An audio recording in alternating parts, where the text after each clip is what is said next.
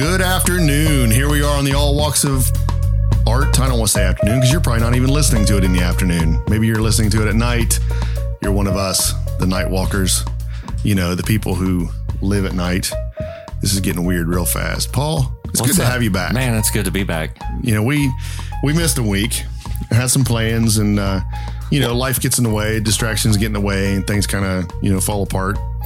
That's kind of my fault. I should probably have some podcasts in the bank, so to speak, to put out there. And I could have probably talked for an hour. I'm a talkative kind of guy, but I didn't want to bore our listeners. We'll do that. We'll crank a couple out. That way we'll have one on deck. We'll have some special things. When we're out making art and can't be in here. Hey, do you know what today is?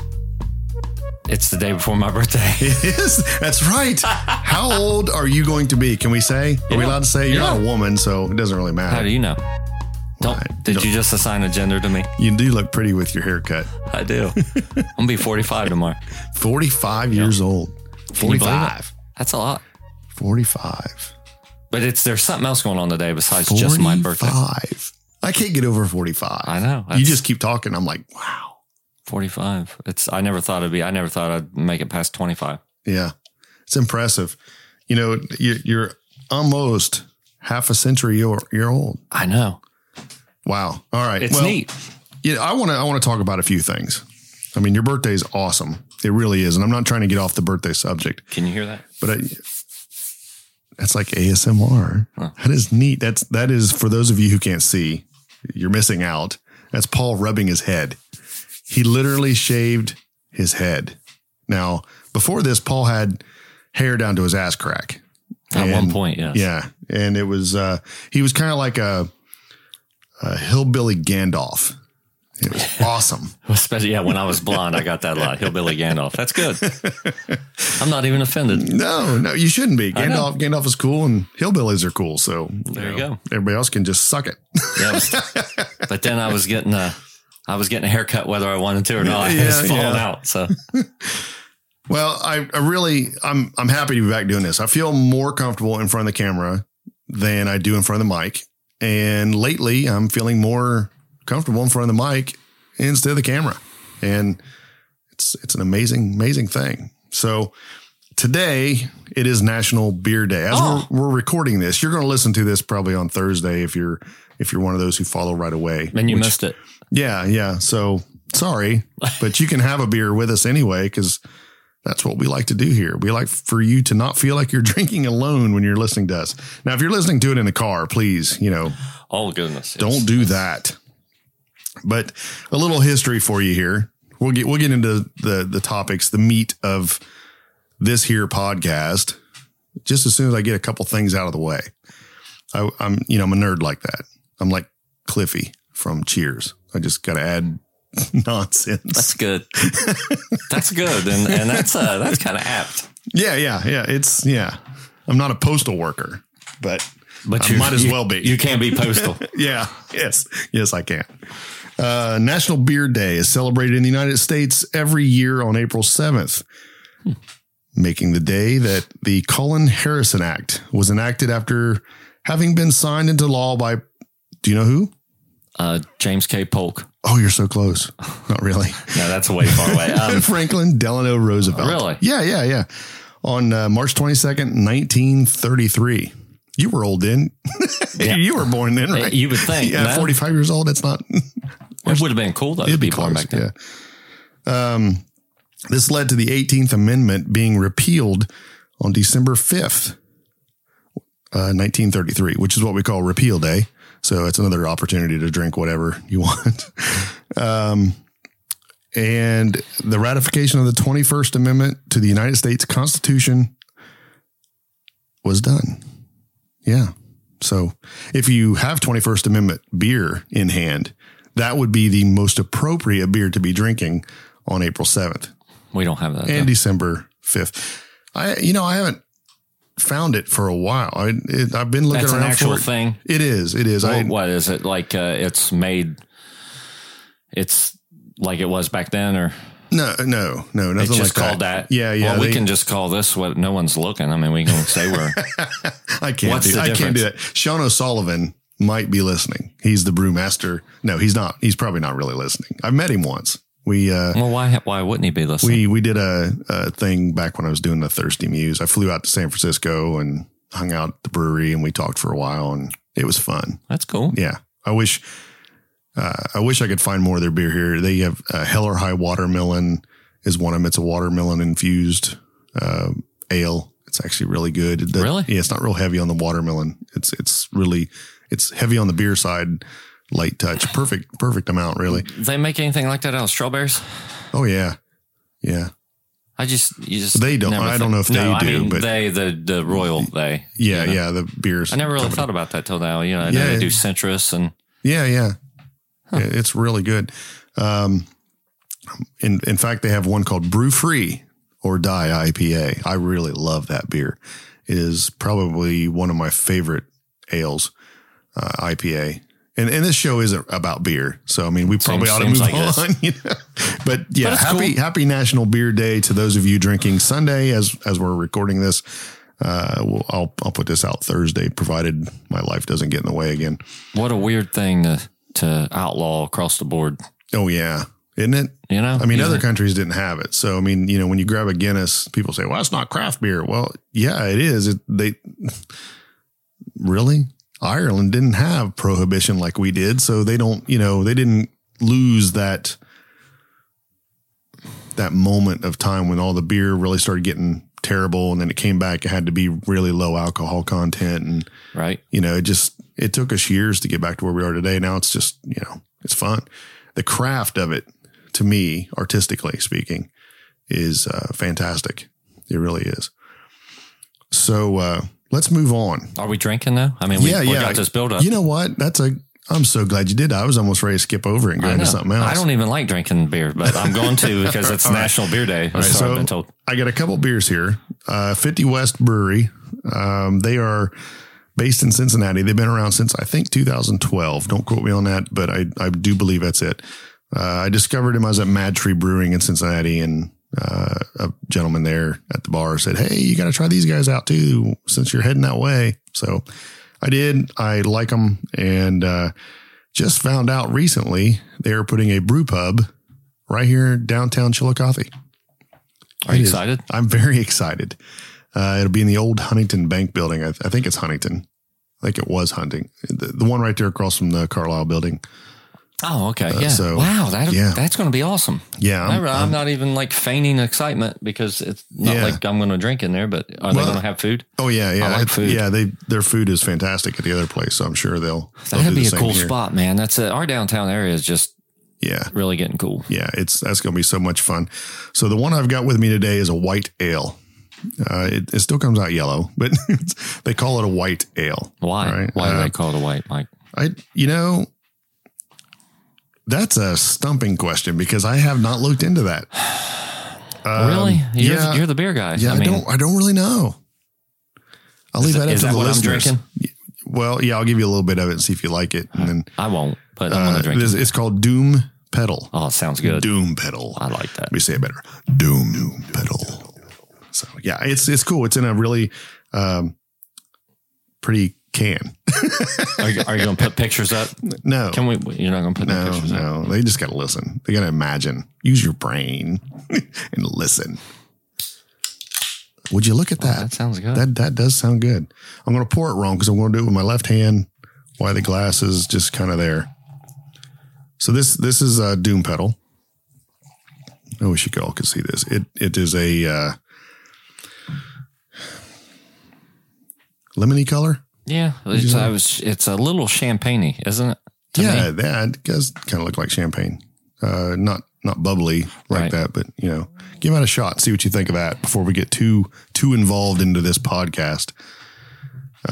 If you're listening right now and you're thinking to yourself, well, I turned this on because of creativity and art and all that stuff. Just remember the idea of this podcast is really about kind of a lounge type of a situation where we just kind of get together and talk about art and, have a couple of tasty beverages over it. So that's why we're doing this. And it's National Beer Day. Be kind of stupid not to enjoy, I think. I really don't know what I think about that because I really hate beer, Yeah. It's and distinct. I hate this the least, I think, of all the beers I've ever had. Really? Yeah. Let me try it. Let me take another drink here.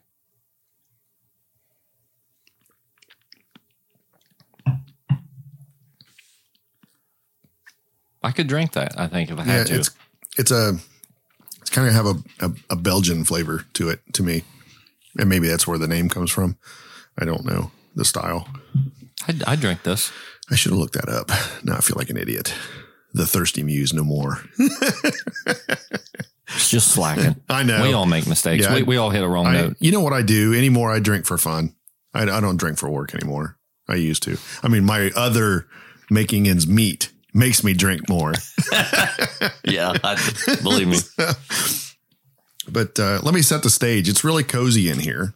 And my friend, we'll call him Metal for Breakfast on Twitter, at Metal for Breakfast, brought up a question. I went out to the internet and I said, hey, you guys have any ideas for topics today? We're going to record in a couple hours. I'd like to, off the cuff, just come up with something. So he said, finding and defining the zone and creating a personal space to help foster creativity. And he threw the metal horns on the little emoji metal horns, which is cool. I like him. What do you think? What's your thoughts on that? It's an important subject because when he put in quotations the zone, I think there's a little bit of mental state there, but there's also some physical state that has to be looked at as well. I know that when my children were little, it was hard for me to have a space dedicated to making art. I didn't have a spare bedroom. I didn't have a spare place in the house. Really, the basement was really where I had to make stuff because it was the only place I could put a little corner. But it was my space. It's kind of my little home to make art. It wasn't a great space. It worked. A lot of the artwork I've sold over the years came out of that little space. My new space, this temporary, or this spare bedroom, I should say, has turned into something I enjoy it. I actually find myself thinking it'd be really hard to move into a large studio because it'd just be too big. I like the coziness of this 144 square foot room. I don't know how many square meters that is. Sorry. Probably 12 square meters. I think so. I think you nailed it. I couldn't tell you to put a gun in my head. I guess I could ask Siri, but I don't really want to. She's asleep. Jinx. Yeah. Take a drink. But yeah, I think whenever you have distractions, that can play a big part in you not being able to create. So having a space dedicated for your work is important. No doubt. Help me for a minute on the musical side. Are you one that can just pick up your guitar and sit on the couch? Well, I do a lot of my writing there, but it's important to have a guitar or a bass, at arm's reach. I can get up and walk 3 steps. I got a bass or I got a guitar. I can work something out. Mm-hmm. I might hear something on TV or a lot of times like a movie soundtrack, something I'll hear 2 chords or something together and it's like, oh, wow. And that might spark, I wonder if there was vocals on that, what it would sound like. And then, that can inspire you. But if I got to go downstairs or into the other room and get a guitar and find a tuner, I can't grasp that moment. Yeah. You kind of lose it maybe. Yeah. You're out of you snuff out the spark. Yeah. It's the same way if my recording stuff in my studio isn't set up and ready to go, I'll go down and get it all ready, turn it on, get it plugged in, get all my chords in, spend 20 minutes doing that. Now I'm out of the mood, man. I just don't want to even sit there with an instrument. If I've done all that, it's just like, it sucks the life out of me. Can't create anything. Yeah.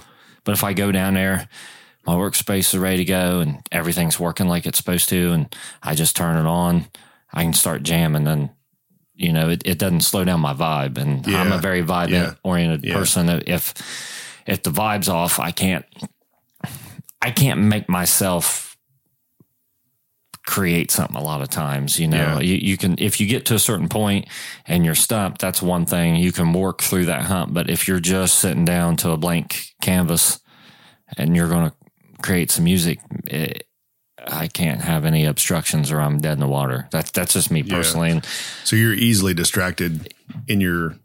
I'm easily distracted by annoyances, and any kind of little bump in a road just throws me clear off my game. Something came in the mail or the phone rang or just, I can overcome that, but it's mostly like technical difficulty. If I'm starting to fight my instrument, if I'm fighting the computer, I can fight, noises going on outside or somebody knocking on the door. I can tune that out, that kind of stuff. But if I'm trying to do something and now one of the pots on my bass is crackling and that's bothering me. Now Windows has crashed and it's all, I just turn it off. It's just time. I got to get away from it because nothing is going to happen. I'm irritated. When your technology is falling apart on you, I'm the same way. Yeah. I don't really, obviously when I'm painting, technology really isn't an issue because it's, oil paint and canvas and all that jazz. But I've recently gotten back into doing some digital work, digital illustration. And I've seen that. I'm the same way. If the brushes don't feel right, if the atmosphere is not right, it's just not fun. And I found myself, one of the reasons I moved this space around, you commented when you walked in today how it's changed a bit. I really hate facing a wall at my desk. I really do. It's like, it feels like I'm at work. Yeah. I'm in a cubicle or I'm facing a wall. It's annoying. I like looking out into the room. I'm a visual person. So if I look around my space and I see a painting here and a painting there, a book over here, whatever, it's more inspiring to me to just be in my space and make art. I also clean my desk every night now. I didn't used to. I used to have my hard drives up here. I had my notes up here. I had my little book up here. I had the soundboard that we use for this recording is living on here all the time, so I have a really small desk. It's 24 inches by 48 inches. And I just come to the conclusion I work on a laptop all the time anyway. It's always in my bag. I take it with me everywhere I go. So why not just clean the desk when I'm done? Why does all this stuff have to be out? And after a couple of weeks of doing it like this, having the desk clean every night before I leave the studio space, I know that when I walk in, it's a clean slate. There's no distractions. There's nothing that's going to stop me from getting out the stuff I want. Now, if I had to get a lot of stuff out, it'd be a pain. My paints are at the ready. I can get that out easily. Pull the drawer open, put the paint out, start painting. Organization. That's a big part of setting the stage for you to be able to create. Yeah, absolutely. Organization. If you're looking for a collar or a brush or something, or if you're looking for a tuner or you're looking for a pedal, you're thinking about something other than creating. So you're slowing yourself down. You are in your own way. Yeah. And if you have to find it, it's a real pain. Yeah. You put it away in a closet somewhere and you're like, what did I do with that light? Where's the battery for my camera? All these things. I have friends who say, never put your camera away. I can't do that. I feel like the kid who didn't put his toys away. If it's sitting out all the time, it's just junk. And I don't look at my gear as junk. I look at it as something that I need to put away, take care of. When it's time to work, it's coming out of the bag and I'm working. I have multiple bags, but I typically keep the essential stuff in my backpack. If I'm going to a bigger job or something, I'll take the other bags. And those are kept in a closet here in the studio. But, that your space is really important to help you get in the zone. It's just as much mental for me when I come in the room, shut the door behind me. It's like everybody in the house knows when that door's shut, don't bother Dad, just leave him alone. Let him do his thing. Now I still get bothered. That's things happen. People need me, and there was a time where I really used to get angry about it. Say, if the house ain't burning down and somebody's not dying, don't bother me. Right. But I've come to realize that, little distractions like that aren't a big deal. 5 minutes here and there is not going to, not make you a professional artist. It's just going to have to be, this needs attention for a moment, come back to it. I've written about that a lot, the big rusty lever concept where, if you have other things you got to do, you got to get used to turning that lever on and off, or that light switch on and off. And if you don't work as an artist very long and you're doing other things, that lever gets a little harder to move. So if you learn to just be an artist every waking hour and see the world in a different light, I think it's really easy for you to just jump right into that zone anytime. Right. I'm not saying be a workaholic or anything like that, but just, be mindful of your creativity. So, and these things can help you get out of a rut, I think. I'm pretty talkative today. It must be the Death Wish coffee.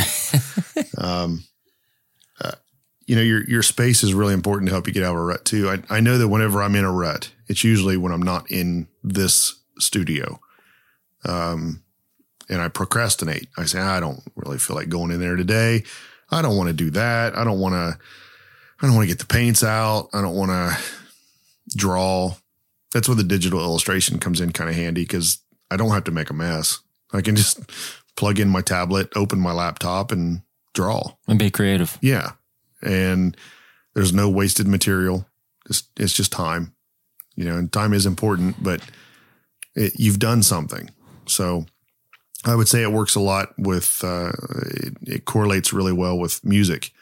You can plug away at creativity, hitting the strings and making noise and goofing off and all that. You're not really wasting material. You're just taking some time.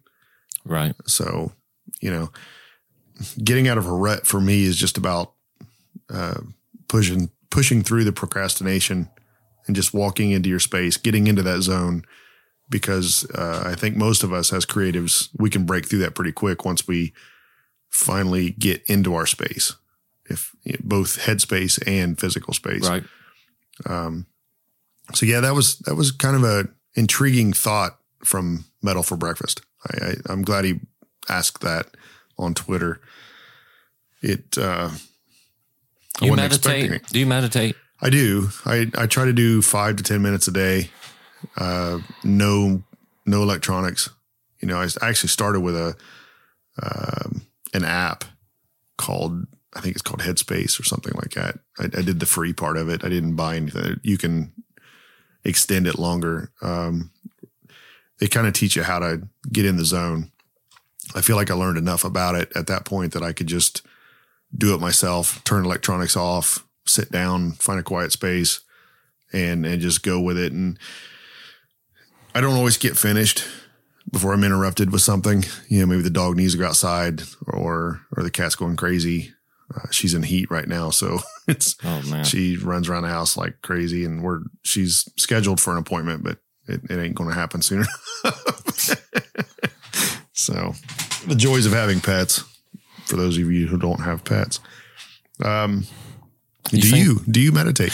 Not seriously, but it's funny because over the last few months, I've just been trying to take a few quiet moments and just not think about anything. Try to let my brain reset. Yeah, and just try to let things catch up. I mean, I've seen a few articles about how that can be good to kind of give your brain a second to kind of catch up with this or that. I try to do that, once or twice a day. If I remember, if I can find a moment, and I find it kind of, I hate to use the word, it centers me, but I was thinking that, it does. I find, it gives me perspective on whatever I got going on, It does. It clears the brain. Yeah. Gives you an opportunity to think. It's funny. I haven't really tried that. I have never really tried that as a artistic technique or as a technique to, wipe my brain clean before I'm sitting down to do something. Might be something to try. I personally love getting in the shower, taking a shower, and then coming straight to the studio. Really? Yeah. Because without being distracted by anything, no phone calls, I don't really know how to say this. When you get out of the shower, you got to get ready. Obviously you can't, I guess you could, but I got to get dressed. I got to, just whatever. But if I don't have a conversation with anybody to fog my brain with their thoughts and their whatever discussions they have. Not trying to say I don't want to talk to somebody. It's just I know what you mean, though.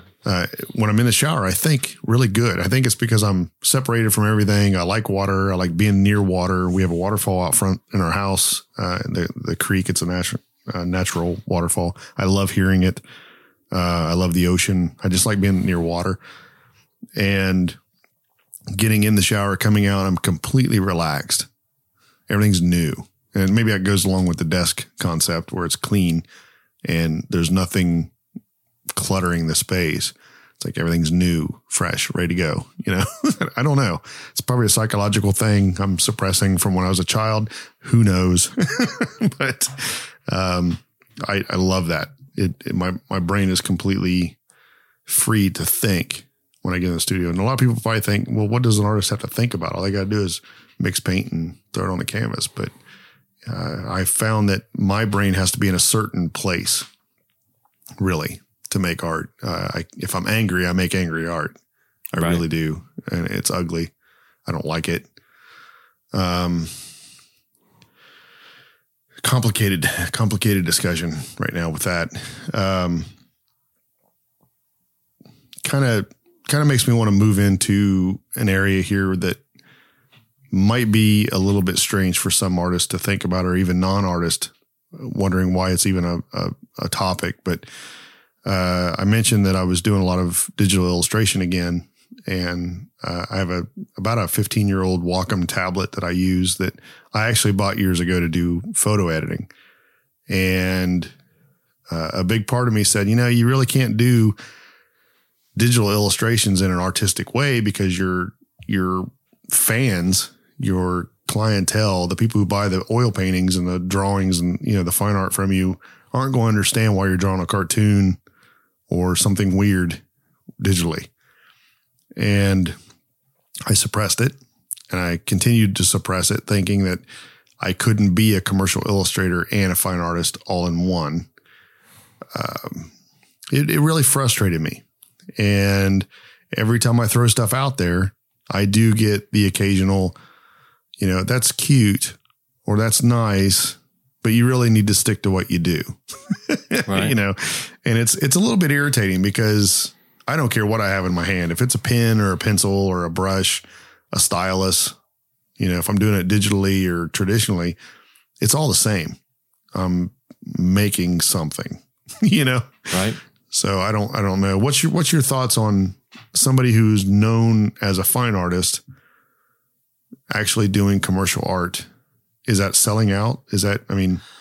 I don't think so. I think that, it's funny. What did I see today? I was reading I saw a clip of Rob Zombie, and it was a collage of different interviews that he had done. And one of them was, it's kind of weird, but, they were talking about how when he signed with Geffen, that he had these two hipsters come up to him, and this is when White Zombie was still, unknown basically. And they said he sold out, and it's like, I'm still sleeping in a van and touring around with terrible equipment, if this is selling out. And he said, anything's selling out. He asked them, said, well, what do you do for a living? It's like, well, I work at Burger King. Well, you work for a big conglomerate, corporation. It's like, what's the difference? Right. But what selling out is when you do something that you really don't believe in just for the money, or you change your style or what you're doing just for the money. If you like writing jingles, I don't think that makes you less of an artist. Mark Slaughter, singer for Slaughter, he does voiceovers for like Tiny Toons and stuff Really? like that. Yeah, I didn't know that. Up all night, sleep all day, but he's got it's weird. A lot of like extreme vocalists like that are do cartoon voices and stuff. You just don't really think about it. I double for Patrick Warburton every now and again. Oh, that's cool. That's cool. There you go. Not really. But as long as you enjoy doing it and it means something to you, I don't see nothing wrong with it. But it's just like if somebody came up to me and said that, if you start writing country tunes and and we're going to give you all this money because you fit the suit, the Johnny Bravo kind of thing. I'm not saying I wouldn't necessarily do it if the money wasn't right, but that's selling out. Does it affect your artistic moral standard, so to speak? I mean, do you feel like you're doing something dirty? I think I would. I'm trying to think, have I ever done anything as a musician that made me feel like that? And it's, I don't know. I think, we've done shows that were televised before, locally or stuff that was like at a more family friendly, event. And, you change a lyric maybe here or there. And that's always kind of, even though I understood why we were doing it and it was important that we get out, that we were able to get in front of a more broad audience. So I felt it was justified, but at the same time, I always feel like, we wrote that a certain way for a reason.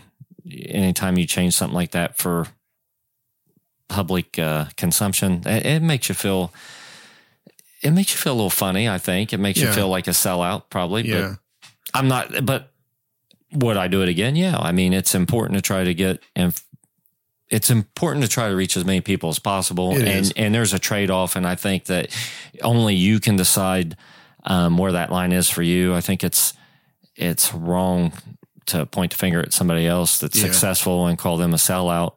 I think it's wrong without knowing their heart or their own moral compass.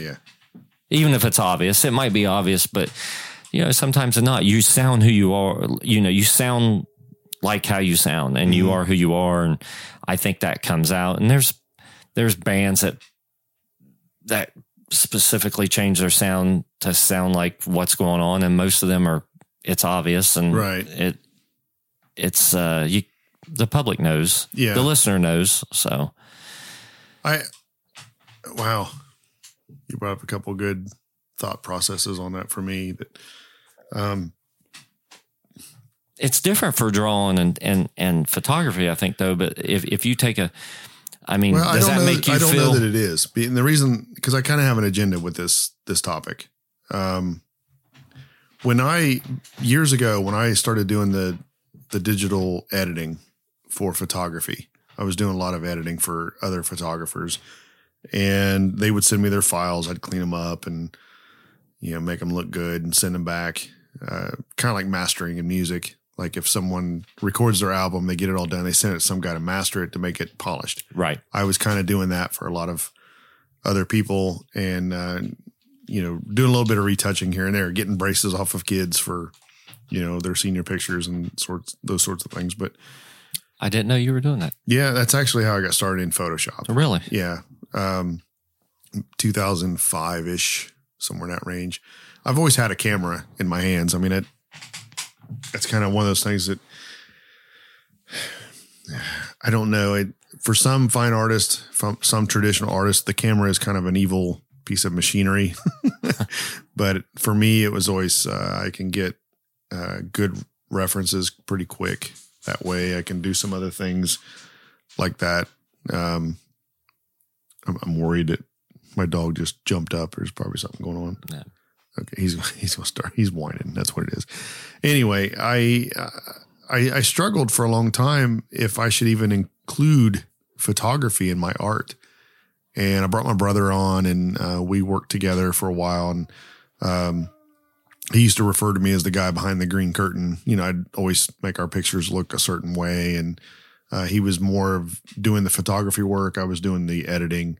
He got me some other gigs through some different forums that he was on. Next thing you know, I had 16 studios I was working for on a regular basis. And that's all I was doing was editing photos. Wow. So when people ask me, why don't you like shooting weddings? Because I've seen thousands of wedding pictures and I don't want to see any more, even if I do it. Now, how that plays as a traditional artist, it was really completely out of the realm for me, but it got me learning how to use the Wacom tablet, and it got me interested in digital. I think technology is finally coming of age for artists to where it can feel very much like working traditionally. And even using my tablet, my 15-year-old tablet with modern technology software, it's so much better.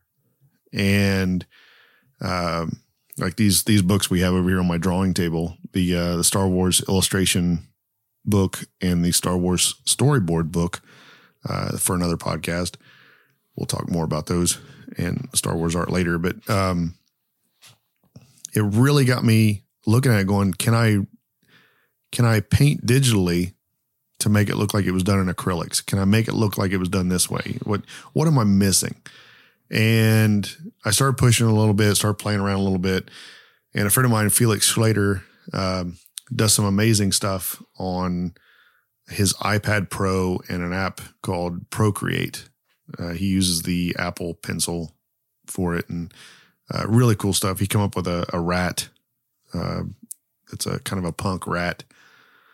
Calls him Roscoe. It's really, really cool stuff. He's making stickers and different things. I think he's going to put them on shirts. I don't know for sure, but he challenged me one day to he put a challenge out for everybody, but I took it. He called me out on it, so I did it. And basically, you put dots on your page, and you close those dots in with you connect the dots, and then you look at that shape, and you come up with something that you think is in that shape. What do you see in that shape? And I started doing this lizard thing, this lizard man kind of thing off of one of them. And I'm a little more painterly in the design that I do. I think I'm probably more like a concept artist versus a cartoonist or something like that.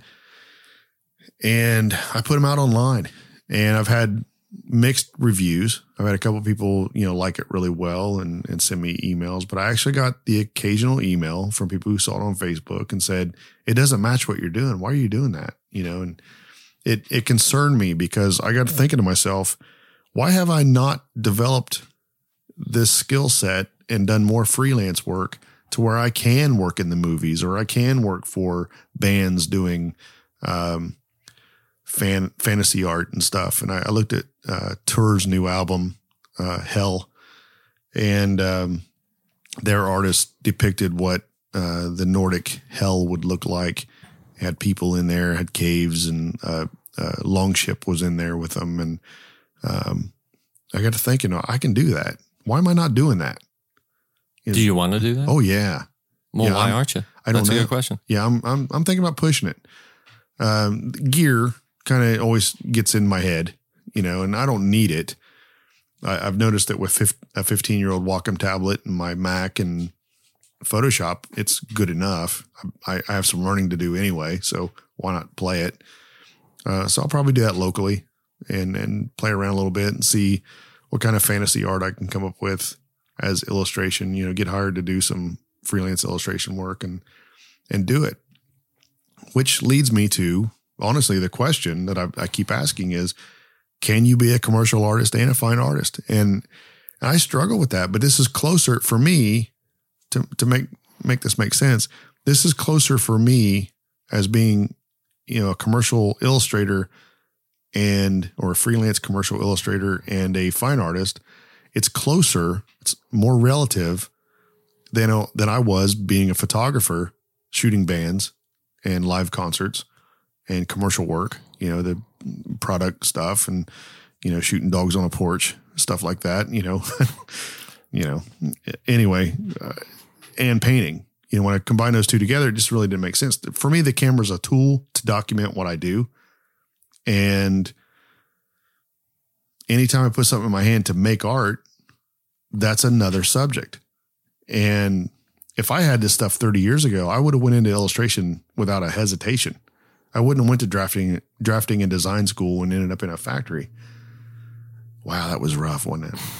I'm kind of mean to myself. Well, you're asking, can you do that and still be a fine artist? And I guess my question is, why can't you? Yeah, I don't know. Does the fine art world look down on it? Sure they do. Some of them do. Yeah. Somebody does. Somebody's going to, but does that matter? It doesn't matter. A person that comes to mind is Aaron Blaze. We're about the same age. I'll be 47 in July. I think he's about the same age as me. He graduated in, I think, 1989 from college. I can't remember. Ringling. I think he went to Ringling College of Art and Design or something. I can't remember. Don't quote me on any of this. But anyway, he became a Disney artist, worked on all the major Disney films, learned the traditional side of things on illustration and all that. But he also sells his fine art pieces.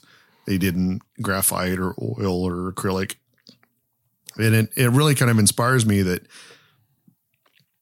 I guess I got to look at this as an artist. And I think anybody listening who's struggling with the idea of, can I do this? Can I do what makes me happy and not offend my crowd or not cut off my nose, spite my face kind of thing? I think when you look at people like Aaron Blaise, who's made a career out of it, yeah, why not? If your gallerist looks down on you and tells you, nope, you can't do that. I'm not going to represent you because I'm looking at your oil paintings. I don't want people to be confused that maybe you did that with a computer. You hit a button and it made a art piece or a filter on it or whatever. It's not like that. It's really hard right, to draw on a computer. Let me just say this, because this is important. To me, the early days of technical drawing using computers was almost like trying to draw the Mona Lisa with a bar of soap on a Post-it, because that's what using a mouse and Microsoft Paint and all these other things was kind of like. Today, it's not like that. You actually have pen pressure. You have size jitter. You have all kinds of different things that control your pen, your stylus. And all these things, really, it's magic. Well, let me ask you this. Does it invalidate, Van Gogh or Michelangelo or one of these cats if all of a sudden they find that they drew, they designed the cover for a pamphlet back then for some doctor or some, does that invalidate their work because they did a commercial commission to? Not today. I don't know if it did then. Right. Leonardo da Vinci is a fantastic example of what you're saying. He was known as a scientist, an inventor, a painter, a sculptor. A wild man. Yeah, he was a Renaissance man, really. I mean, he really put a lot out there, and it was all, I think this is where our creative brain explodes. There's nothing off limits, and we've compartmentalized ourselves so much in this modern era that you have to be this and you have to be that, and you go to school to do this. And I think we forgot what it means to just wake up like a child every day and make shit. Right. Just get up and make it. Do what makes you happy. I think if you're proud of it, that's what matters. If you write a jingle and it's, goofy and pedestrian, but it's catchy and people love it, and it's the it's popular and becomes a piece of pop culture. If somebody that is a pop culture or pulp, either one, actually, I don't think that invalidates the rest of your art. No. John Bush from Anthrax, he was the voice of Burger King, bringing it back to Burger King again, which is weird. But you're making me hungry. In commercials for back in the late 90s, I think it was, did that invalidate his music in Armored Saint or Anthrax? No, I don't think so. No, it doesn't. I understand where the stigma is when it comes to visual art. Yeah. But I mean, that's like a lot of my favorite artists are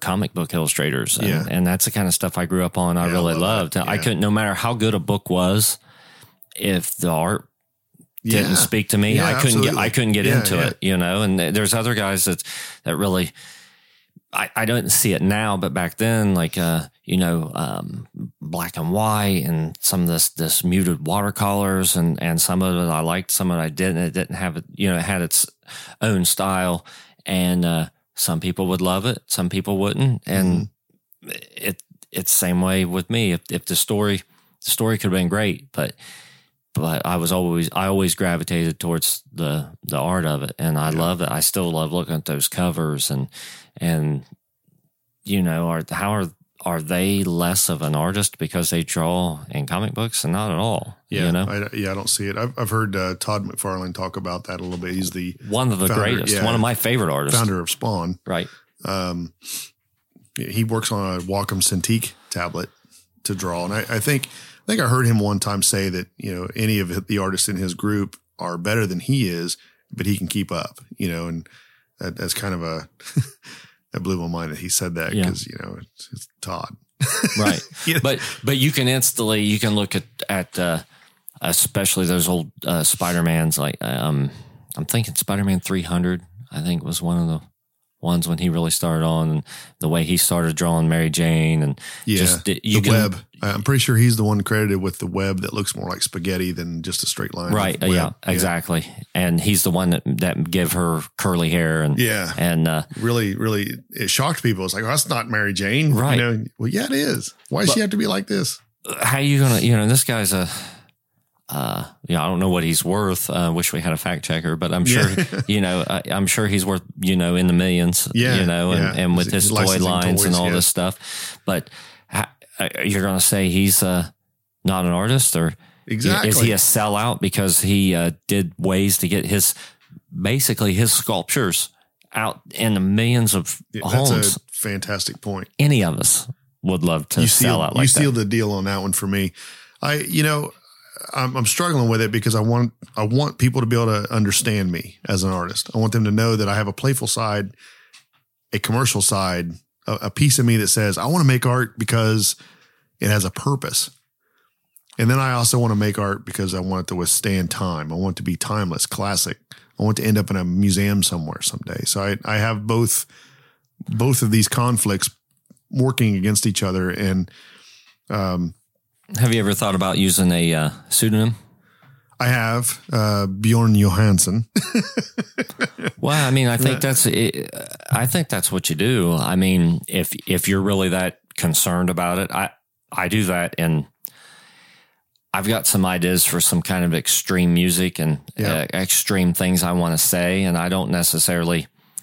One of my last, the thrash band I was in, I come up with a whole alter ego and a pseudonym, and it was awesome. Yeah. For me, I felt like I was liberated creatively. Didn't Stephen King put out books under another name? I think so. Yeah. I know a few artists that did it. If you got a guy that, especially like in that medium, a guy that's known for doing horror or something a certain way, and he wants to write a love story, people's not going to accept that. Because his level. That's exactly the point I'm trying to make. So what's wrong with, doing it under, a pseudonym? I think Eddie Murphy's another great example of this. He's a guy, we thought of him as a certain way, and, he put out music. He was real serious. Yeah. And I forgot about that. People could not, reconcile one with the other. But what a lot of people don't realize, he's playing reggae, and he's very successful in other countries and still been cranking out reggae tunes. It's not like party all the time and that stuff. But I remember seeing him in interviews back in the 80s. It's like, people kept waiting for him to fart or do something funny. Right. And he's sitting there at the piano playing a love song, and he's trying to be real serious. And I think once you get to a certain level of success, that's harder to break that mold. Yeah. But I mean, we live in a day and age, and with the internet and social media and other things, where you can change your identity. And even if people kind of really know it's you, I think it can help them accept you doing something different. If I put out a rap album, people that know me for metal or rock probably isn't going to be like, necessarily accept that. Yeah. Or as authentic, even if I really, even if it really meant something to me, I couldn't put out a rap album. I did do a verse on a tune once. I rapped. It was not good, but I'm just saying, or if I was going to put out a country album, it probably, people's they're going to have preconceived notions, and it's not going to match their notions. Yeah. I think so. I get that, but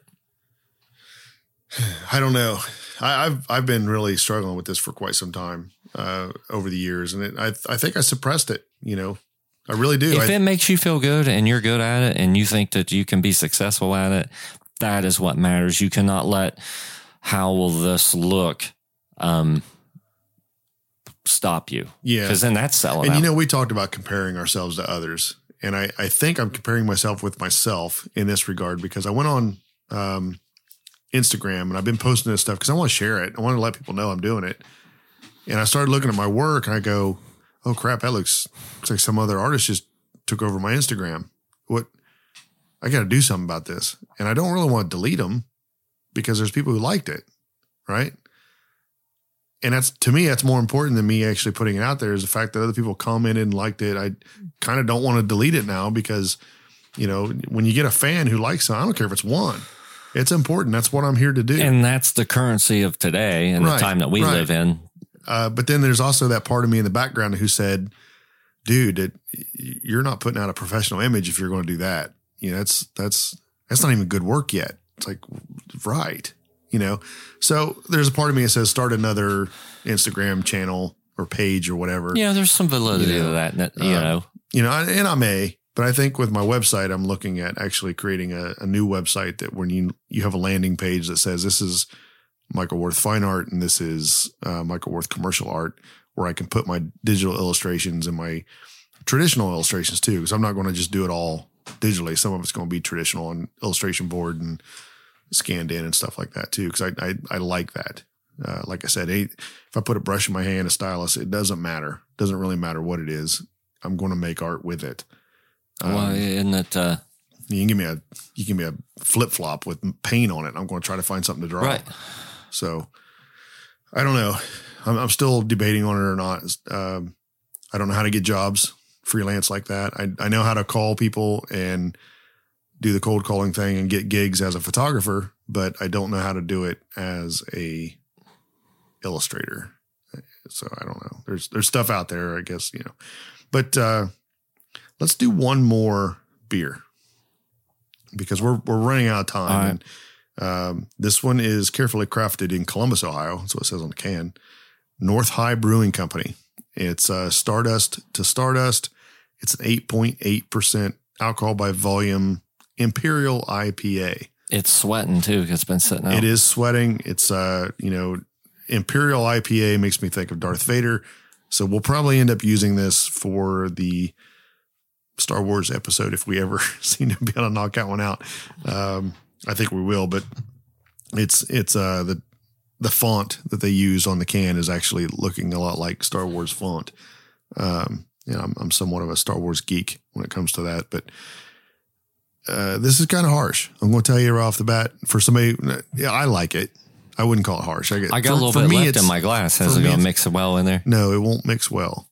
You probably ought to get rid of that. Just pour it on the floor. No. Have at it. You can do it. I won't pour you as much on this God. one. All right, I'll try. I'll just give you a taste of the next one. For those of you listening, Paul's not really a beer drinker. Warm. Yeah. I'm one of those guys. I'm a bad influence on your children. Don't let them come play with me or anything. So I really don't hate that 50 West. Yeah, that's a pretty good one. It's easy they make a lot of beers, I think, that are easy. They do have one. I think it's called Punch You in the IPA from years ago. It's really good. I think it's an Imperial also. It's been years. So yeah, Imperial IPA, 8.8% alcohol by volume. So it's not a Bud Light. I wish it poured black. I wish it was a black IPA, but just give me just a tiny bit. Yeah, just a taste here. And you don't have to finish it if you don't like it. And it's perfectly okay to say you don't like it. I'm sure that people listening from North High won't care. Or if like I always tell people, I don't get offended if you don't like my music. If I give you a CD or you buy, use it for a coaster, pass it along. I never get offended by. I don't like it when people say things suck. Yeah, because it's just your opinion. But if you say I don't like it, wasn't my thing, man, that's great. Absolutely. Not everybody. Yeah. If everybody liked it, that would be so boring. It would be very boring. Cheers. Skull. Happy Beer Day.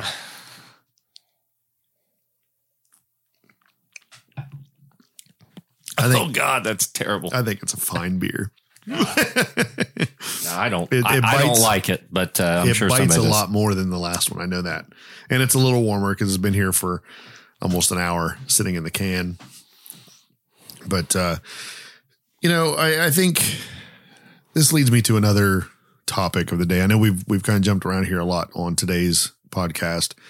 I like to keep it like this because it is conversational. It's, lounge like, and we're just hanging out really, with all of our creative friends here. My friend Genki Hagata, he said, maybe I should talk about printing and reproductions. And this is, a polarizing topic for a lot of artists. I see it in the music industry. You kind of you got to make reproductions because if you only did touring and you only did live performances, you're just not going to do as well as if you had something for somebody to keep, obviously. And the studio's its own instrument, Yeah. too. So it's just different. Yeah. In the fine art world, and even in the illustrations that I want to do, let me backtrack a little bit and say I did a lot of prints for years, starting back in I guess it was probably 1998, 99. I was getting lithographs made. Giclées weren't really popular yet. That's spelled kind of weird. It's a French word, Giclee. Makes me uncomfortable. Pronounced Please Giclée. don't say it again. Giclée. Oh, Anyway, it's a different kind of print, but the lithograph is typically, and I'm not talking about lithograph in the fine art. God, we are so really difficult for people to actually understand. No wonder people always go, "What is that? I don't understand." When I say lithograph, as far as a reproduction goes of my work, it's a 4-color press. The company I used had a Heidelberg 4-color press. It was, wasn't that the guy from Breaking Bad? no, that was Heisenberg. But that's funny. Heidelberg, it's a multi-million-dollar press. I think it would go up to 48 inches wide on the paper. I forget how long, but they would print 500 prints for me in about 20 minutes. And it was a big to-do. I'd get down there, I'd take the original down. They would do all the photography work for it, make a proof. I would come down, look at the proof, compare it to the original and tell them, the greens aren't quite right. They always had trouble with greens. I think every printer does. They did a good job. Don't get me wrong. But we would go back and push and pull different areas of the print, and then they would make the plates for the CMYK, which is the cyan, magenta, yellow, and black that we're used to seeing. And I know I'm getting really detailed here. Used to CMYK, ain't that Bam Margera's thing? Great. Now we got to pay for him. Daggone it. I was trying to get away from that licensing crap. If you say orange juice and I have to give money to Gene, I'm going to be mad. Anyway, we go down the the devil CKY. owns his. Yeah. He owns the money bag guy, right? Yeah. So, Yeah. The monocle guy. with the money bag. Yeah, I think so. I don't know. Anyway. You go to a CKY press. Yeah. CMYK. Yeah. And they print these prints, and, typically you have 200, 500, 1,000, whatever, and you sell them. It's based on your original artwork, and hopefully the original artwork sells too. If it doesn't sell, I don't know why you got prints, because it's probably going to be hard to sell the prints if the original isn't interesting for somebody. But, I did that for a while, and I made some decent money at it. It was a nice supplement. We live in a small town, so maybe that's got a lot to do with it. But it was affordable for collectors. But here's my point on making prints. That person who's buying a $150 print, or I'm just using $150 as an example compared to, say, a $1,500 original of the same thing. That person buying that print is probably never going to be the person that buys the original, because they're always looking for something cheaper. They're looking for something that goes on the wall that they can afford. Nothing wrong with that. But unless you're selling a lot of original art, I don't know that prints are really all that important to do. I can take a lot of heat for this. I know a lot of people really, like I say, it's polarizing. It's probably a 50-50 thing. A lot of artists just seem to think that prints are the holy grail, and if they make them, they'll be rich. It's not how it works. I don't think. I mean, I was successful at it. I did pretty well here with it, but I also learned that every painting I did was starting to look like it had to be a print. And I started feeling like I had to make prints of everything. And if that is driving your art, then no, that's not good. But right. I don't see I mean, if 5 people like your art and they all want one, it's nice to be able to get everyone one. True. If you're painting a painting, only one person can get it. I mean, it's like, if I put a song out, I'm not going to just sell it to one person. Yeah. I guess Wu-Tang did that to that dude that everybody hates, the pharmaceutical guy. Didn't he buy their album and not put it out or something? Yeah. But generally, mostly, we'll say that. How's that? Mostly people aren't going to do that. You're not going to put out I'm not looked down upon because I pressed 300 copies of my CD or 3,000 copies of my CD. I mean, what else I'm not going to sell one copy of it I would rather sell, 10 copies for, $10 than sell one for 5,000. Yeah. I guess I guess I should be clear. For me to run 500 prints at the company I used to work with, are out of business now, but others are similar. 500 prints run me somewhere around $1,900 to $2,200, depending on my size. And that's then. Have you looked into this now? I'm sure technology. Yeah, it's different. Probably a little bit more. If you do the Ziclés, like if you go to a company, you hate that word, don't you? Oh, God, I do too. It's like moist. Yeah. If I were to go do the digital prints that you can do one off of, I mean, that's kind of the nice thing about that sort of print is it's not a setup thing where you have all these plates. There's some pros and cons here I don't want to get into, but if you were to have those made the same size, you're looking at about $30 to $50 per print to have it made. And where I come from, when I look at the business side of things, I really don't want my materials being more than 30% of the sale price.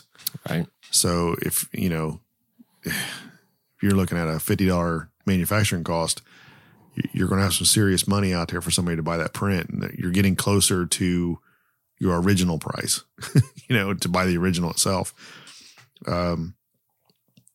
I just think too many artists jump into prints thinking that's the way they're going to make their living, and the originals are just going to be, I'll do 12 a year, or 5 a year. Mm-hmm. And that's not the way to do it. I don't think so. I think make art that sells, sell it. When you find something that sticks and you want to make prints of it, go ahead. Maybe open edition prints or something. Limited edition prints can come later. I don't know. I don't know the best approach for everyone, because I think everyone is different. But the caveat here I'm trying to get at is, if I do commercial art, like we've been talking, and I decide, you know what, I think some of these would make really good posters.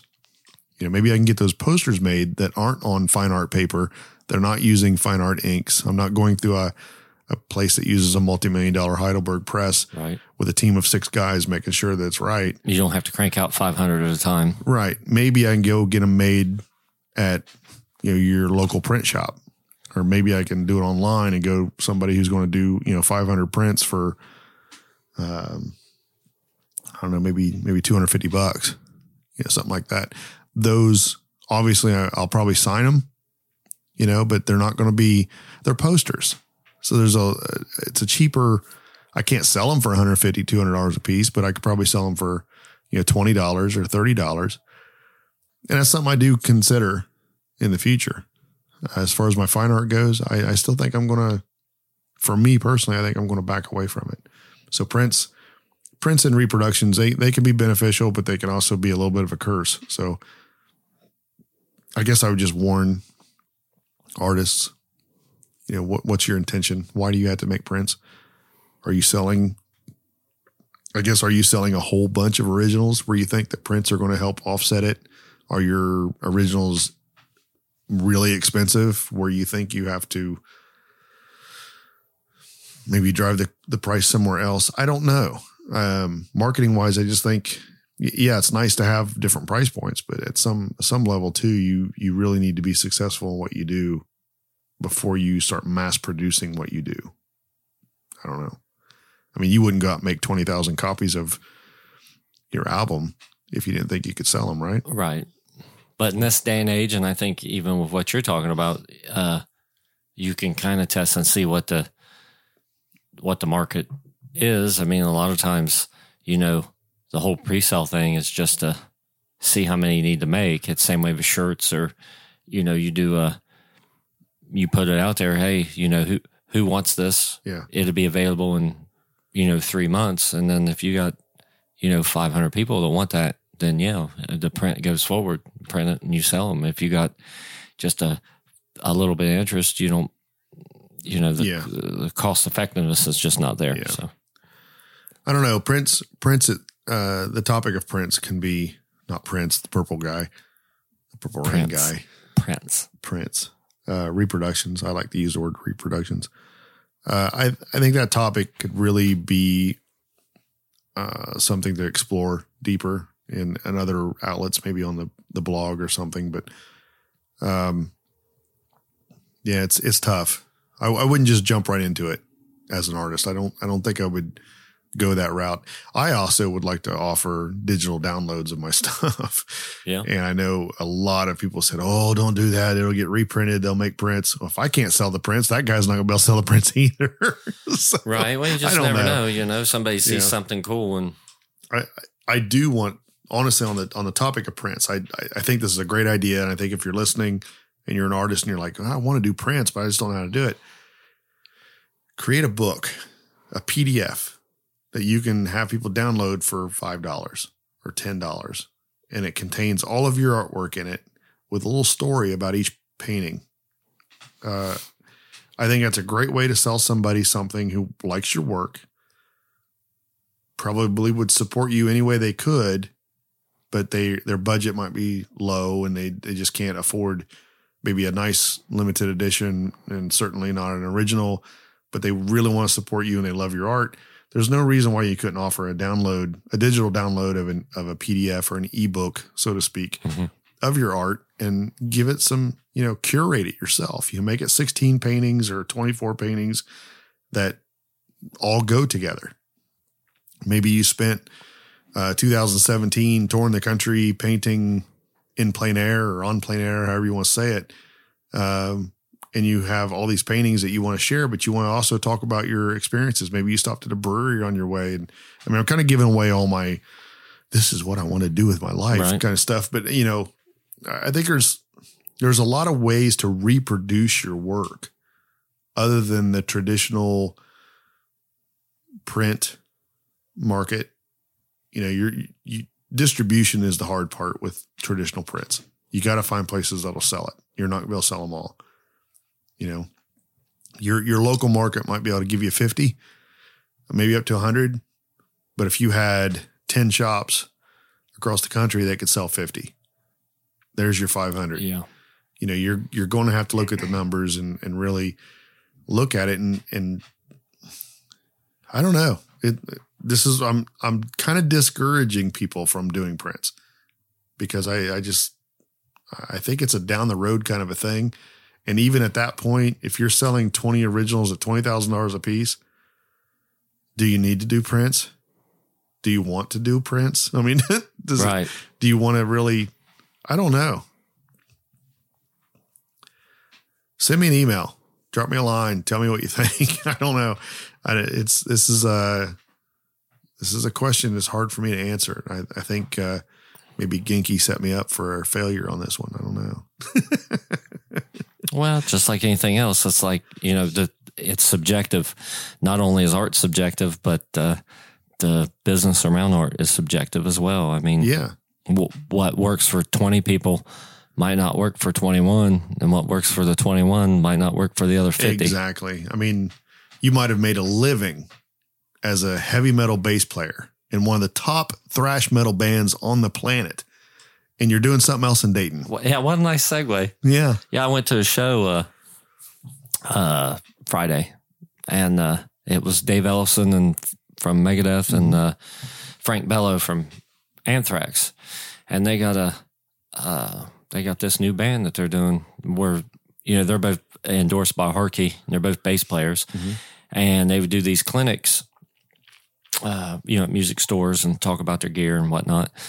Well, they started thinking, well, why don't we come up with some original music? So Frank's playing guitar and singing, and they got a drummer and a guitar player, and they're doing a show at Odd Bodies in Dayton. I thought, well, I'll go up and check it out. I looked at some of their stuff on YouTube. It was kind of, they're known for, they're part of the big four, right. thrash masters, but their new band, it's, I always get it backwards. It's Altitudes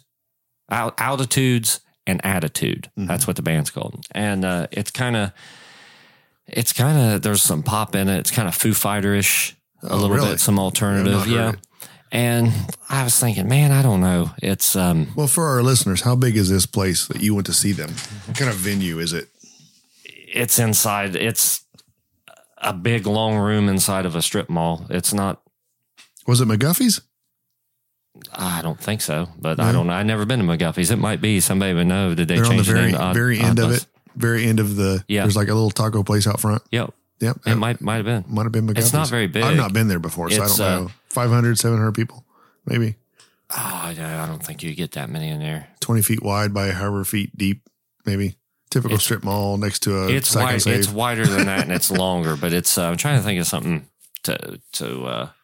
Was the bathroom right behind the stage? Yeah. Yeah, I think it must be McGuffey's. I bet it is. It's really, not very big. Yeah, the stage is like 12 inches high. No, it was a little bit higher. Was it? But it's... I photographed 10 years in McGuffey's. Really? Yeah. And I can't think of the name of the band now, but the drummer, Sean Foist, it was the first time I ever photographed him. He's now the drummer for Breaking Benjamin. Oh, yeah. So... But it was a very terribly promoted show.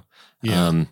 It was this guy that actually puts these on. I didn't realize when I bought tickets online, I didn't realize it was his show. He's known for kind of screwing over the opening bands, and he'll put 8 bands on a show like that. Wow. And then whoever sells the most tickets goes on later, and so on and so forth. But I showed up in time for the last 3 bands, and then the headliners, and the sound was. I mean, it would have had to got better to be terrible. That's how bad the sound was. But luckily, I walked in and showed them my ticket on the phone. They didn't have a way to scan it or anything. I could have just said I bought a ticket and it wouldn't matter. I mean, it was very unorganized. There was about 50 people there. Oh my God, really? 50 people? Yeah, and that's kind of generous. There may have been some people that came and saw some of the opening bands and left. They booked all these like heavy screaming metal bands with makeup and different stuff on. They got it wrong just because they were thinking this is Dave. And no, the promoters were just getting anybody who would jump on that show on a Friday and buy tickets, and it's a shame. It is. But luckily, the headliners had their own sound guy, and they sounded great. And I see a guy with a double neck guitar, and I started texting Ryan. I'm like, Bumblefoot is playing guitar for these guys. Was he really? I had no idea.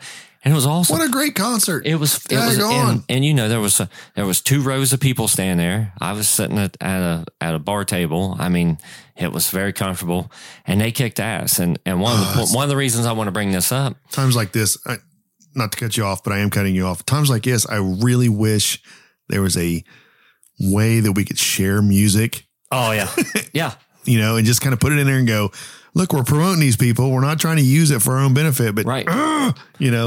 Bumblefoot. I mean, Mastodon and right? No, Bumblefoot, Guns N' Roses, and the theme song for that metal show, and who else he played? He played somebody really else, good musicians. Yeah, and he's playing his double neck, which is a fretless and a fretted guitar, and he played that all night, but he only used the fretless, on one song. But I thought it was just kind of neat. He played that guitar all night. Wow. But it was really cool because here these guys, in their various bands, had, toured the world multiple times, played, in front of hundreds of thousands of people in different countries. And here they are playing to 50 people. It's not a downgradable thing. It's more of they're still doing what they love. Exactly. And it came across, where they were happy to be there and they were happy to do it. And they knew they were a new band that needed to, that they weren't, they didn't act like they were somebody. Like if I was Dave Ellefson, I would be like, I'm Dave Ellefson, he's not like that at Megadeth. all. Yeah. He's such a cool guy. Right.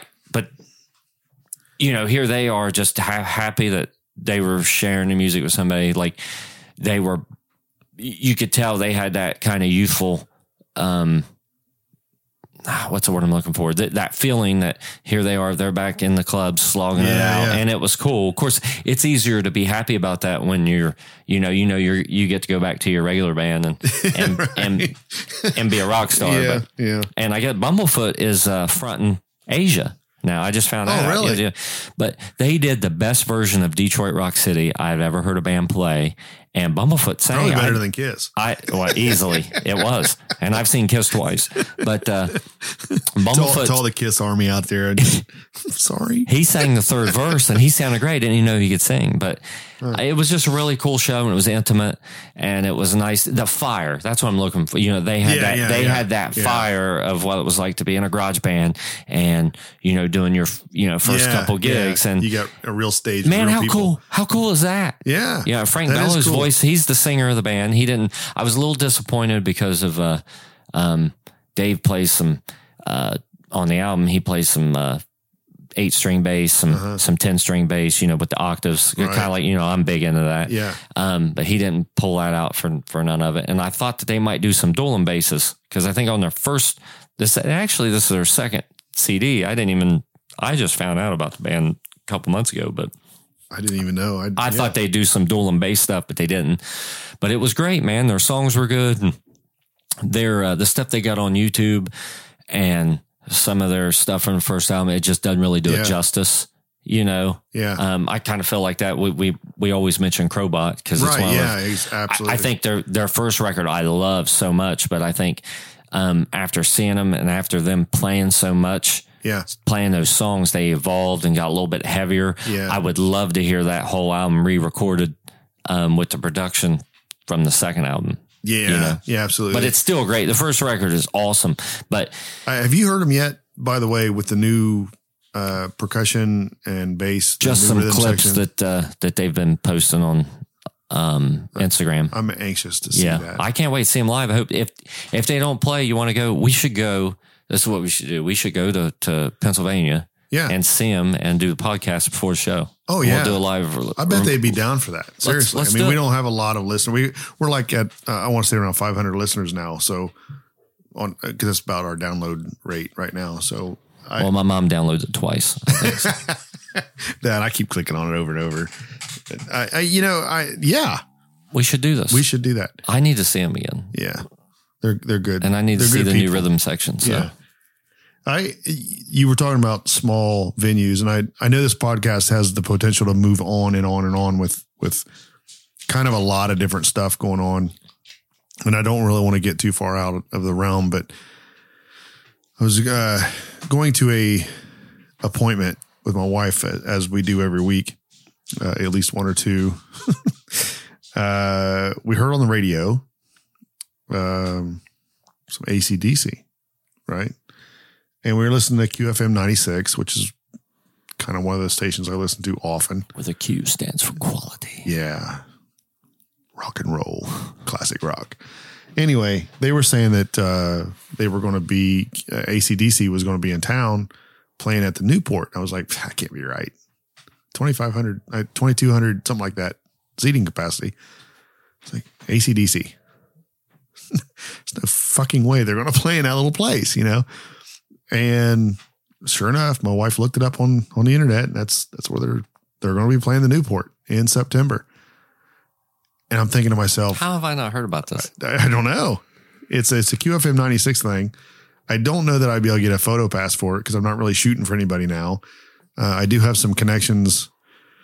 I don't want to let too much out of the bag. I'm thinking about doing some illustrations of some of my past photography work that is more caricature driven type digital illustrations. But anyway, totally different thing. Using my own photos. I have a magazine outlet who's looking at me to put that in their book and put that out every month. But I shouldn't say looking at me. I've worked with them before and stuff. But I thought, wow, man, if I can get my camera in there, shoot big. This is probably the last time I'll ever have an opportunity to see AC/DC because Brian Johnson's back. And in a small... Yeah. I mean, it's... intimate thing. Yeah, Angus.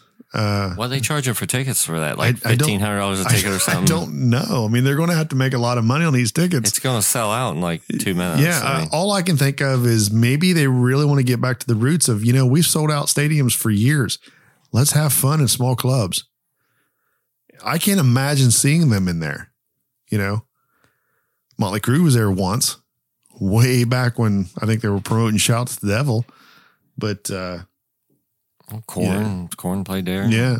I seen Marilyn Manson there. It was one of the greatest shows of my life. Really? It was a religious experience. It was? It was. I wasn't a fan. It was it was when it was Marilyn Manson, the band. Yeah. They were the band with Marilyn Manson. It wasn't when he became what he is now, but it was all the original guys, Daisy Berkowitz and wow.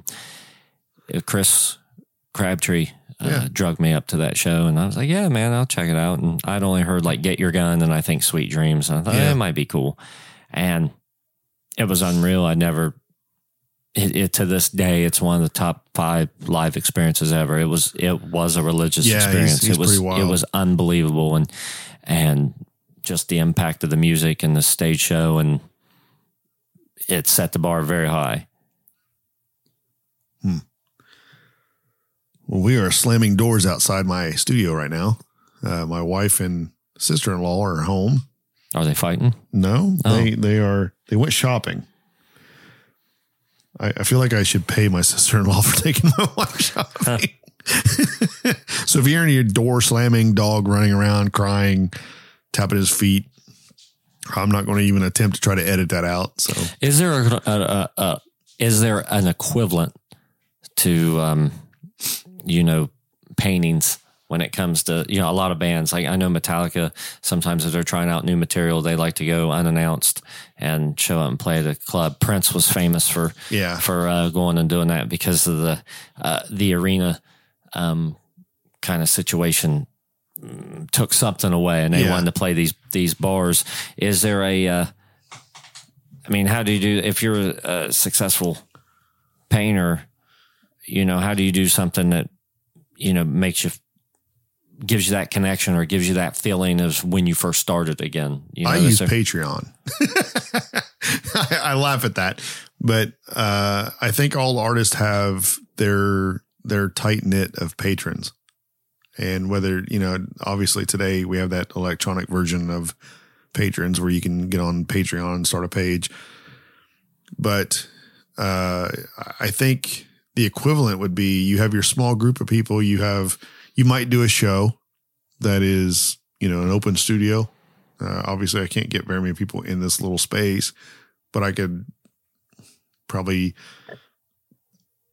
turn my garage into a gallery and just have a impromptu open studio thing where people can come in the house and look at the studio where I work, go in the gallery that I create in the garage, and make it a place where we could just, burgers and beer, maybe some wine, some stuff, fun stuff, and just kind of see what I do, what's new. I've not thought about that out here. I would love to do that out here. It'd be fun. I got plenty of parking space for that. But I think a lot of artists over the years have done similar things. I know you could walk, if you were a normal patron of, or a regular patron of like Picasso, you could go to his place there where he was at, and he had a salon there, and you'd walk in. A salon meaning a large living room where you could view work and hobnob with other collectors, and grab a glass of wine or something, and all that. But maybe that's how that was done. I don't know. To me, I would love that. I would love to have a place where I was there every day, get out of the shower, get cleaned up, walk into my studio, and there's already people in my salon talking about my work and what's new. Right. And, I don't know that I'll ever see that. But see, I get that every live show. It's different for a live musician. That connection to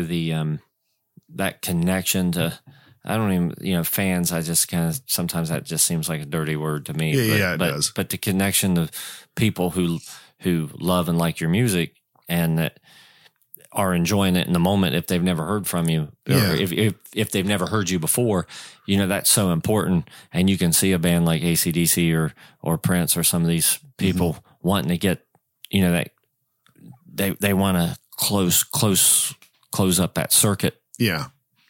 Get that connection back that they're losing in the arena. You could see that kind of being a creativity drain, maybe. You're so separated. It's a job. You're so separated. Yeah. You're just doing a job at that one city, getting your pay, moving to the next city. Live performance is all about the give and take. It's, a lot of times, I guess, not always, but I know I feed off of audience reaction, whether it's positive or negative, as long as it's a reaction, and you feed off that. So I got to say too, in the fine art world, when you have a gallery show, it's an intimate thing anyway. Even the bigger ones, I don't think you really ever see more than a few hundred people. Really? You're not going to do like an arena show with art, but It is a very intimate thing. It's a local thing. It's, people are going to have to go to that one space. I off the top of my head, I can't think of any artist who travel and do a traveling show. I just can't think. It's actually kind of a neat concept when you think about like a tour. Never really given it any thought, but I think that's where it's really, there's a difference there in music. Music is a performance. To me, it's a performance thing where people, wherever you're going, there's a new clientele that comes in and says, "Oh, I want to check this band out. I've read about them and I've seen them online, and they're coming to town." The promoter is hopefully done his job and made it so that it would be better. For the fine art world, I just don't know that would work. It might. I've known a few photographers to do the tour bus thing and do workshops, but I don't know about doing shows. I would love to do shows like that. If I could tour the country and say, "Here's some paintings I did getting here." Right. They're all still wet. You can buy them as they are for this much money. It does kind of bring the rock star effect into the art world, which is kind of fun. I wish I could really shake the art world up. I would love to have a show in a highfalutin place. Just a really, really conservative gallery space, where you got your fine wine and your other stuff that you're used to seeing. I would love to have a show where it's my digital illustrations, my paintings, maybe some of these heavy metal things that I'm wanting to do with my work, heavy metal subject matter, and literally have heavy metal music in the background. Kind of be a dark place for metal. This is where it's hard for me as an artist, and I know there's other artists listening who have this struggle, that you have something you really want to do, but it's going to make all of your existing clients go, "What the fuck?" And I want to get out there and I want to put stuff out there that's not. I don't want to decorate your living room, I want to do the kind of art that speaks to someone and goes, "Yeah, it's cool, man. I just want that. I want that for my man cave. Right. I want that for my studio space. I want Ozzy Osbourne to come to me and say, Sharon, I got to have that piece right there. I got to have it. Apologies to everybody who speaks the Queen's English, but I want that. I want people to be excited about my work where it's something they want it. And I identify better with heavy metal crowds than I do with the other crowd that I probably would spend more time with if I continued down the route that I am right now with the kind of artwork that I'm doing. I don't know. I have a good job that pays. Maybe I should just start painting what I think would work and say, screw it. And if people don't like it, who cares? That's know. That's what it's all about, man. It is. But I still want to sell stuff. I just don't know if I can sell it. That's tough. It is tough. And I think that's every dilemma every artist has. And that leads to sell out. So I'm going to ask, am I selling out by only painting work that I know sells versus what is inside of me dying to get out? I think you answered your own question. Yeah, I think so. After this episode's over, Mike is going to jump into an oil painting of, I don't know, Ronnie James Dio sticking his fingers up in the air and telling people to stand up and shout. Stand up and shout. I don't know. I just I think there's a lot out there. I don't even know how to. You got to do what's in your heart, and if you have to do stuff to put food in your mouth, there's nothing wrong with that. But if you do that at the expense of doing what you really want to do, it's not going to work. Both art is going to suffer. I totally agree. Totally agree with that. I can make money playing in a cover band, but it's not in my heart. And if I spent all my time doing that and didn't have time to create what I wanted to, it just wouldn't work for me. But absolutely. There's a lot of guys that can do that, and that's great. And there's nothing wrong with it. And that's a whole separate art and talent in itself. But for me, I can't do that. I've been told all my life that if I would just, learn to play country and I could make a lot of money on the weekends, and I don't have the desire nor the ability, and it's just not. Yeah, it's not your art. I would rather break rocks for a living than punch a clock doing that. So that's just me, though. Yeah. Well, you might see another side of Michael Worth. I don't know. I'd like to. It's coming. I've got some things in the works. I don't know. If it offends people, then, it is what it is. If it's in your heart and you got to get it out, or you're not being true to yourself. Yeah. And that's what's selling out of this. Yes. Doesn't mean you can't do other things. Doesn't mean you can't do things that pay the bills, but you have to make time for what you want to do, or it's just not worth it. That is true. And I think that's a good place to end this conversation, this podcast, this show. I hope you got something out of the printing and reproductions comments. If you're listening and you are an artist who wants to do that sort of thing. We talked about a lot of different things today in this particular podcast. I would love to know your thoughts on it. Send me an email at thestudio@michaelworth.com. I'll keep everything private. I won't use your names. I won't throw you under the bus. I'd love to know what you think about it, actually. You can find me on Instagram at Worth Studios, and Paul. MGFlash.com. MGFlash.com. Track me down to my various things from there. But. All right. And Twitter. You got a Twitter? You do have a Twitter. You can actually find us on our podcast. There's a link there for your Twitter. Twitter, I just use Twitter is my, talking about pseudonyms. I'm a different person on Twitter than I am on other social media. Yeah. So nothing wrong with that. No. Nothing wrong with that. I'm at Michael Worth. Mine's at Paul V. Ramey. Paul V. Ramey. And it's Ramey, R-E-M-Y. Ramey. Thank you. Because people say that wrong too. I get that. It might be Paul V. Ramey Jr., but I don't know. I don't it's think not. So. It's not. Just Paul V. Ramey. Yeah.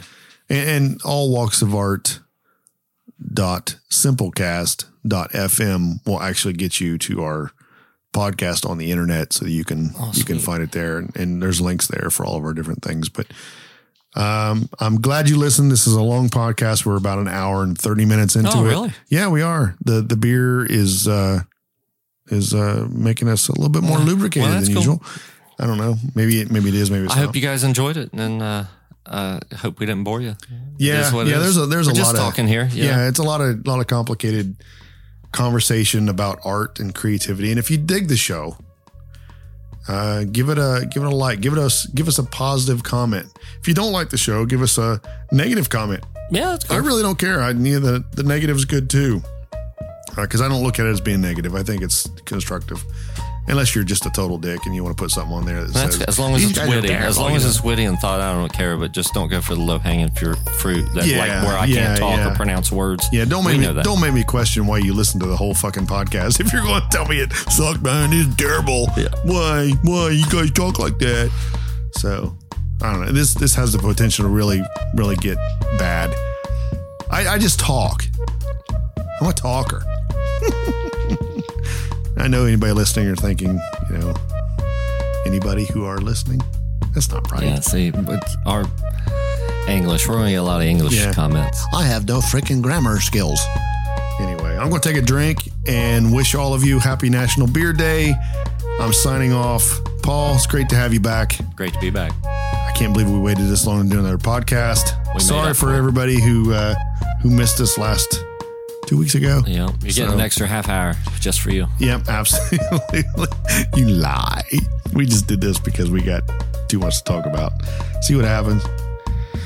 All right, I'm dragging out. So if Dave Ellison, if you're listening, I'll be happy to do that painting that you talked about that one time at band camp. Jesus. And Brian Johnson, if you're listening, I'll see you in September. That's all I got. I'm going to go before somebody just calls me out as being an idiot.